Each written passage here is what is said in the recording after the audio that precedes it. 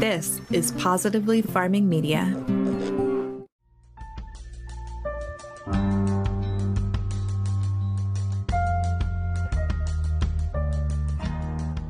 Gardening in 2020, you likely remember the shortage of seeds that happened when the world shut down and suddenly everybody was growing a garden.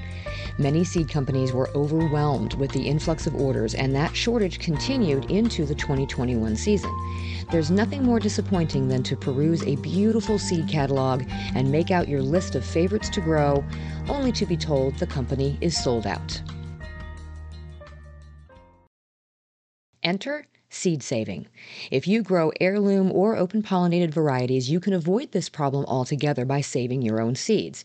Not only is it cost-effective, but oftentimes you are creating a stronger strain of that variety that is going to work particularly well in your garden each subsequent year because the parent plant has been exposed to and survived everything your climate can throw at it.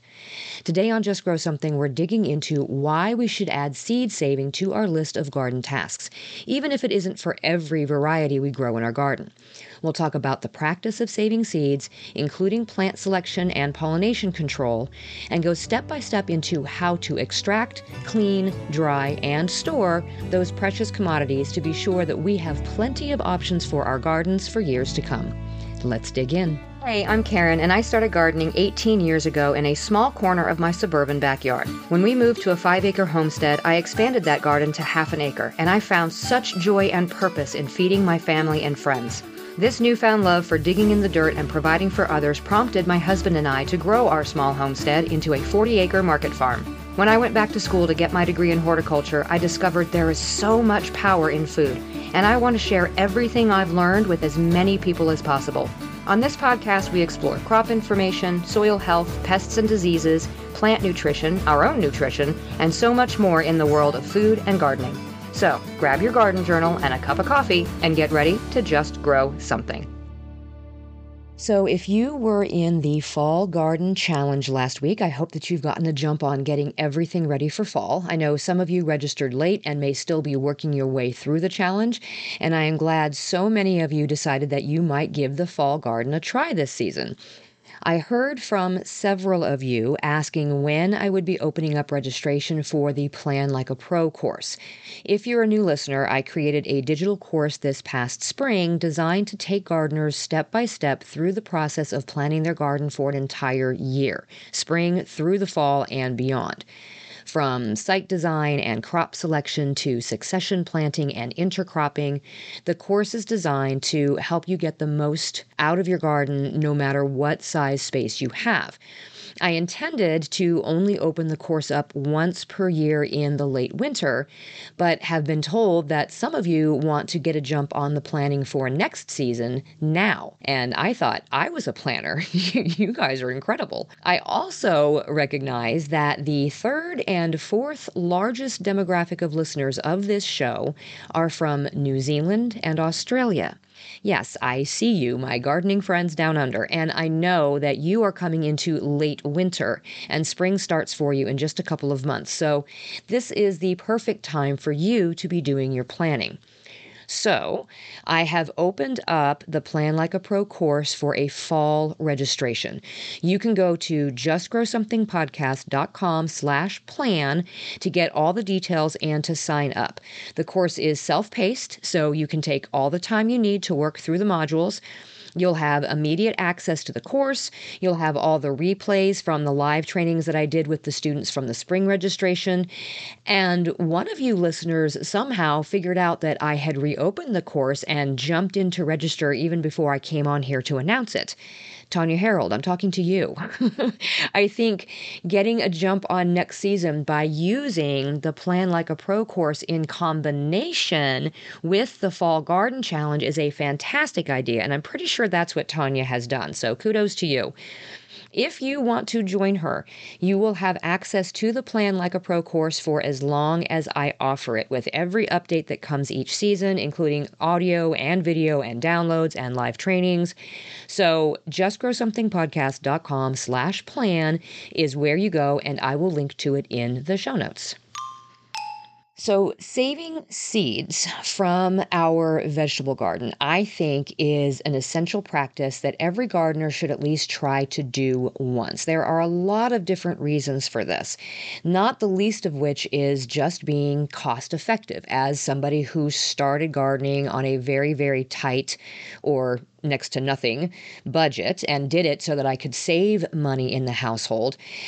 If I had known how to save seeds, I would have been able to avoid the expense of purchasing new seeds the following year. This can, of course, lead to a significant cost savings, especially for those of us who have really large gardens, or if you like to grow a wide variety of things, because oftentimes these seed packets only come, in certain sizes, and you may only need one or two plants of each different variety if you really like to grow a wide variety of things.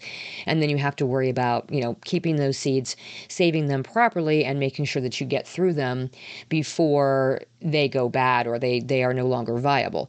And then you find yourself buying a bunch of different little packets for all these different things that you want to grow. So saving your own seeds can be a very cost-effective way to do this.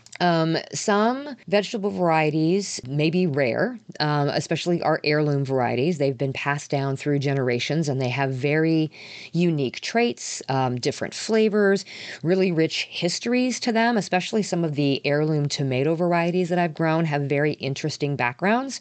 So saving seeds from these varieties is going to help to preserve that genetic diversity, but also that cultural heritage that comes with them. And then one thing that I alluded to in the intro is that adaptation to our local conditions and our local climates and mesoclimates. So over time, seeds that are saved from plants that have performed really, really well in our garden are going to adapt to our local climate and our soil conditions and the conditions in our specific yard or garden. So these are locally adapted seeds. We often call these land races, and they are just better suited to our garden's environment, which leads them to be even stronger and more resilient the more we save from those strong, resilient plants. I also think that seed saving is an important part of sustainable gardening and a level of self-sufficiency. It means that we can rely less on commercial seed sources as gardeners, which we have seen can be subject to all kinds of changes, whether it's in availability or if it's in pricing. As costs of things start to go up, if we can save our own seeds, we are eliminating that as a cost factor in our gardening. And if you garden with kids, seed saving can be a really good educational experience. It can help to teach them about all the different parts of the plant life cycle and about pollination and even about genetics in a way that might be more interesting for them than what they might sit and learn in a classroom setting. And the other thing, too, is seed saving can turn into seed sharing, and that starts to build more of a community. If you are a gardener who saves seeds and you get with a group of people who also save seeds, whether those are family members or friends or just other gardeners in your area, and you can trade those seeds out and have little seed exchanges amongst your group, that fosters a real sense of community.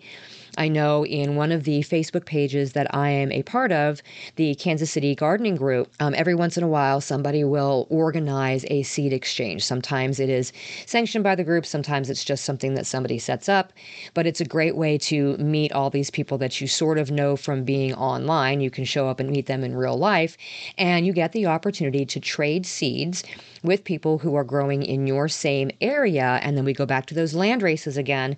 You're getting seeds that have gone through, similar weather events as to where you are gardening. And so you are getting those seeds that are definitely more adapted to local conditions. So not only are you getting better seeds, but you're also building a community at the same time.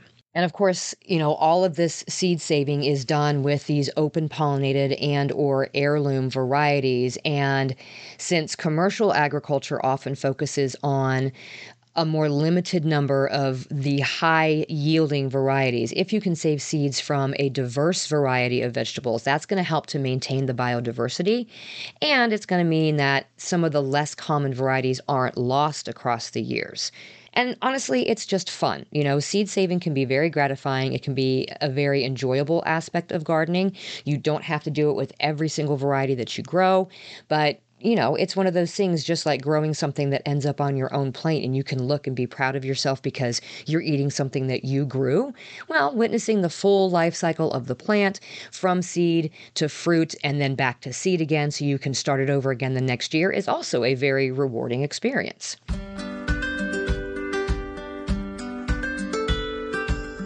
Now, I mentioned that we're talking about saving seeds from things that are open pollinated and or heirlooms. And saving seeds from our own gardens is going to require some careful consideration to make sure that the seeds are viable and that they are eventually going to produce healthy, productive plants for the next season. So some of the considerations that we need to think about when we talk about saving seeds, number one is plant selection.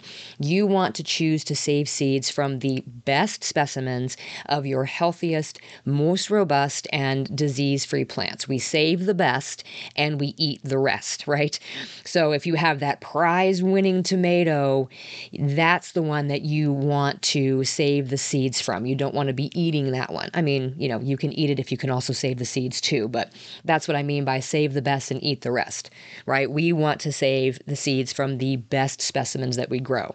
But we also need to know whether the plants that we are saving are open pollinated or are hybrids. If they are hybrid varieties, they are not going to reliably produce the same traits in the subsequent generations. We need to make sure that we are saving open pollinated varieties because they will produce offspring with traits that are similar to the parent plant in the next season. So that's why we are choosing open pollinated varieties to save, and we are choosing the best version of those open pollinated varieties to save from. Now, in order to do this, to maintain that purity of those seeds in those open pollinated plants, we have to prevent cross-pollination, which means that we need to keep the different varieties of the same species at a safe distance from each other.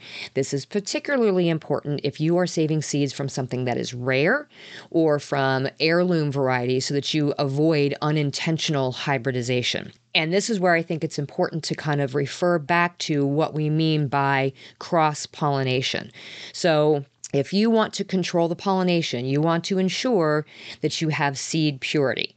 You want to make sure that you do not have two varieties of the same species together. You're not going to know in the current season if they cross-pollinated. I often see comments from people, especially online, when somebody is asking a question about a fruit that looks a little weird or, a zucchini that doesn't look quite right. And you'll often get people say, oh, well, it's a result of cross-pollination.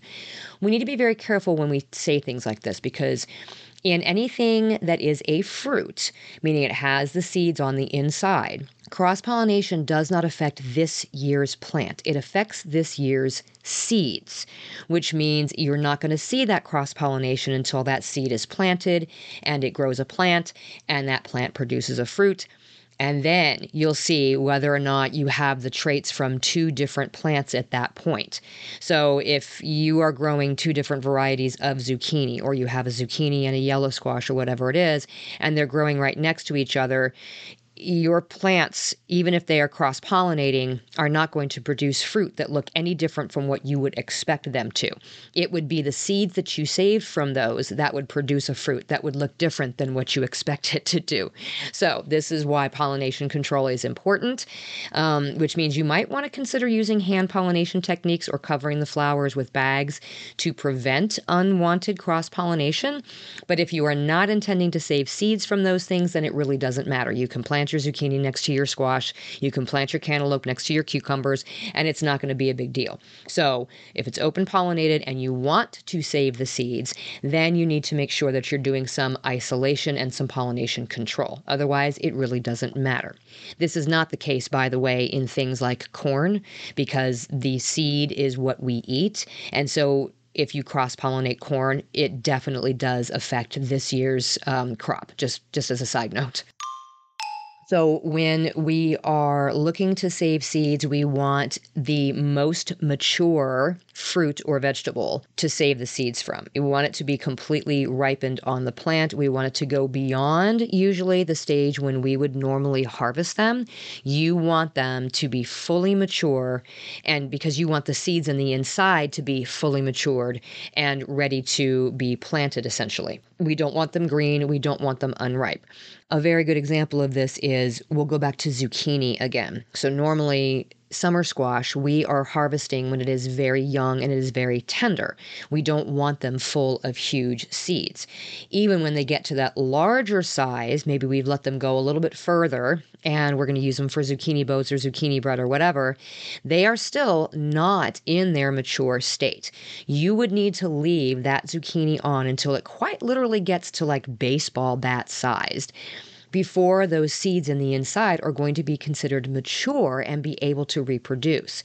So a good rule of thumb with that is, a zucchini, normally we're harvesting them, they are tender. If that skin can still be pierced with your thumbnail, then it's not mature yet. It should be very tough. It should almost resemble a winter squash at that point. The rind should be very thick. Then we know it is mature. The thing about this is, if you allow your plant to do this, and this could be zucchini, it could be tomatoes, it could be peppers, any of these things, if you allow that fruit to stay on the plant long enough to where it is fully mature specimen, it's also usually going to be signaling to the plant that it is time to stop producing. So it's a fine line here when we are collecting what it is that we want to save as far as seeds are concerned. With tomatoes, it's not quite as critical, because, you can let a tomato fully ripen on the vine, and once it's fully ripe and you pick it, it's going to continue to produce more, tomatoes, unless you're just letting them rot there on the vine. But with zucchinis and things like that, it's a little bit different. So I would suggest that if you have a variety that you're wanting to save, you either wait until the end of the season and just go ahead and let those last few fruits remain on the plant and go ahead and get to full maturity, or you just choose one plant of several if you're growing several of them, and you decide that that's the one that you're going to save the seeds off of, and the rest of them you just continue to harvest. So there's a little bit of a game playing here. So once you figure out that, you've got the mature one and it is super ripe, then of course we have to extract the seeds and get them cleaned and figure out how to dry them and how to store them. So the seed extraction and the cleaning are very crucial steps in this. So right after this, we're going to talk the proper procedures that ensure the seeds remain viable and free from contaminants, and some general guidelines on how to do that.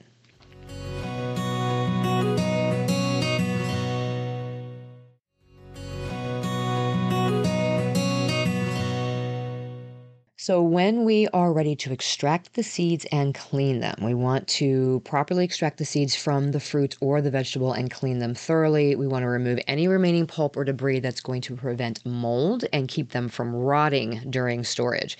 So again, choosing fully mature and ripe fruits or vegetables for this, we want them to be at their peak ripeness. We want those seeds to be fully developed. If they are underdeveloped, or if they come from very overripe fruit, then they may not be viable.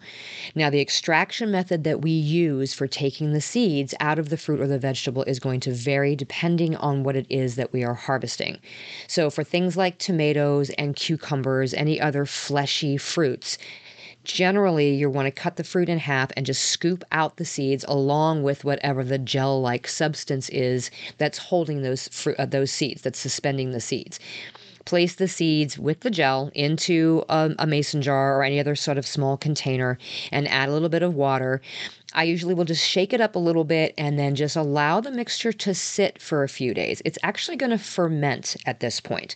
Usually 2 to 4 days on the counter is going to be just fine. This is going to break down that gel that is holding or suspending those seeds, and it's going to separate the seeds from that gel. So if you just kind of shake it up a little bit every day, you'll see when the gel sort of separates away from the seeds. And then I will rinse the seeds after the gel has come off. So you do this very carefully so that you obviously don't lose the seeds going down the drain of your sink. And usually I will just, put them in the lid of the mason jar and sort of run some water through and make sure that I'm leaving the seeds behind, but the gel and stuff is going away. For peppers and beans, these are a lot easier. You just pull the seeds out of the pepper or out of the bean pod and spread them out on a paper towel and just allow them to air dry.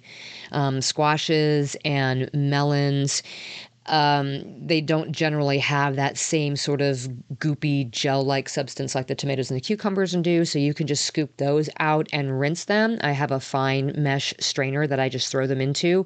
You can rinse them under running water just to remove any of the pulp.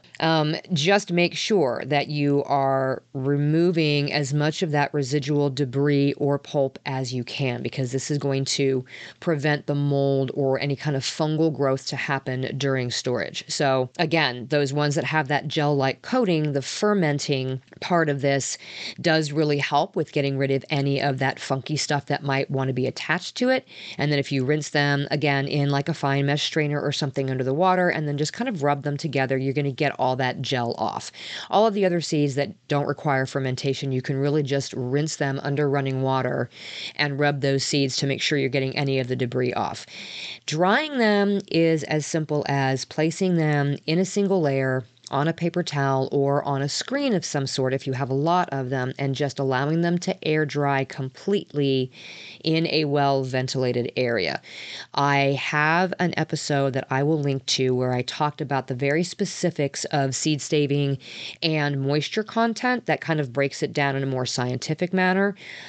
You just want to make sure there's not a bunch of debris or anything left on them because you do not want them to mold while they're in storage. I have had this happen before where I didn't get all the debris off and they weren't completely dry, and I opened them up the next spring and they were really, really funky. It's only happened once. It's just a matter of paying attention. So once they're dry, we want to figure out how to store them. And an airtight container, something like a glass jar or paper envelopes in a cool, dry, dark location is the best idea. If you do put them in glass and it's going to be in some place where they are going to be exposed to light off and on, say if you've got them in a cupboard or a cabinet that gets opened frequently, then you want to put them inside a paper envelope inside those glass jars before, putting them away, just so the light doesn't get to them.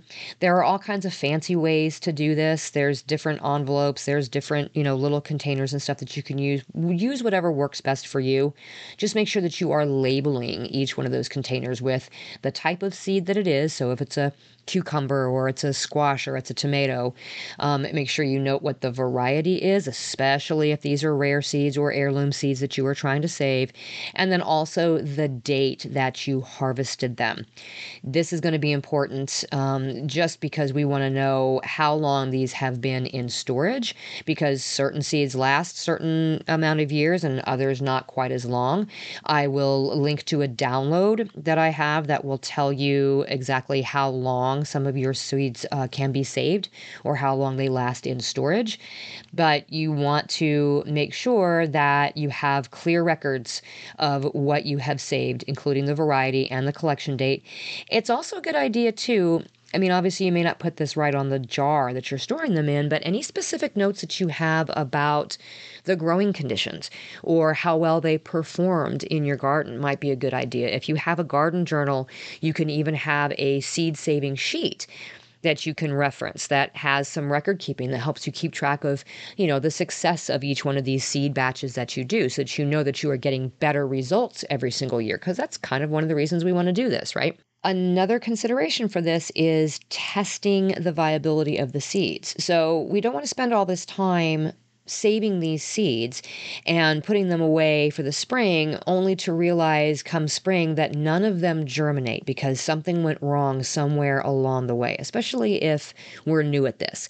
It's not that this is a difficult process, but we are dealing with live plant material. So sometimes something happens and they just don't germinate the next year. And we don't want to wait until that happens to realize that, we're not going to have the seeds that we wanted for that season. So it's a good idea to test a small sample of your saved seeds before you plant a huge batch of them to get going in the next growing season. So I will link to another episode or article. I can't remember which one it is. I'll have to look, but I'll link to something that I have that I know we've talked about before about how to do a simple germination test at home to figure out whether or not your seeds are viable before you put them all away for the season. So if you know that you're going to want, say 20 seeds to start for the next season, you may want to save 30 of them and then test 10 of them to make sure that you're getting the germination rate that you want. And I will leave a link to that on how to do that.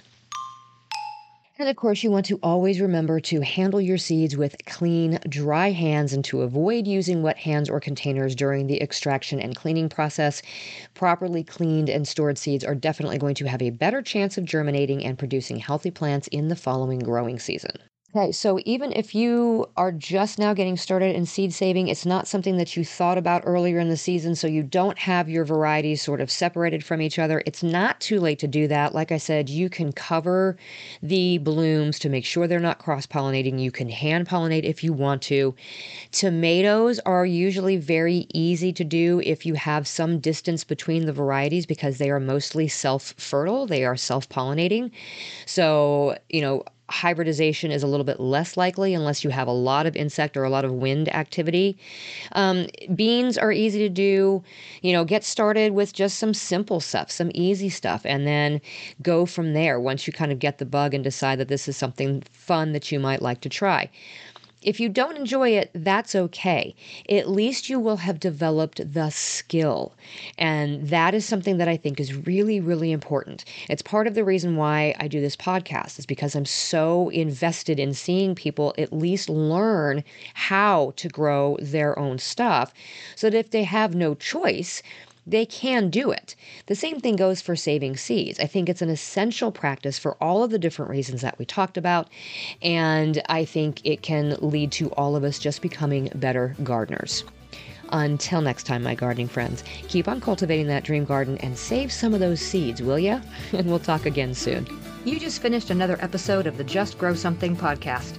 For more information about today's topic, go to justgrowsomethingpodcast.com where you can find all the episodes, show notes, articles, courses, newsletter sign up, and more. I'd also love for you to head to Facebook and join our gardening community in the Just Grow Something Gardening Friends Facebook group.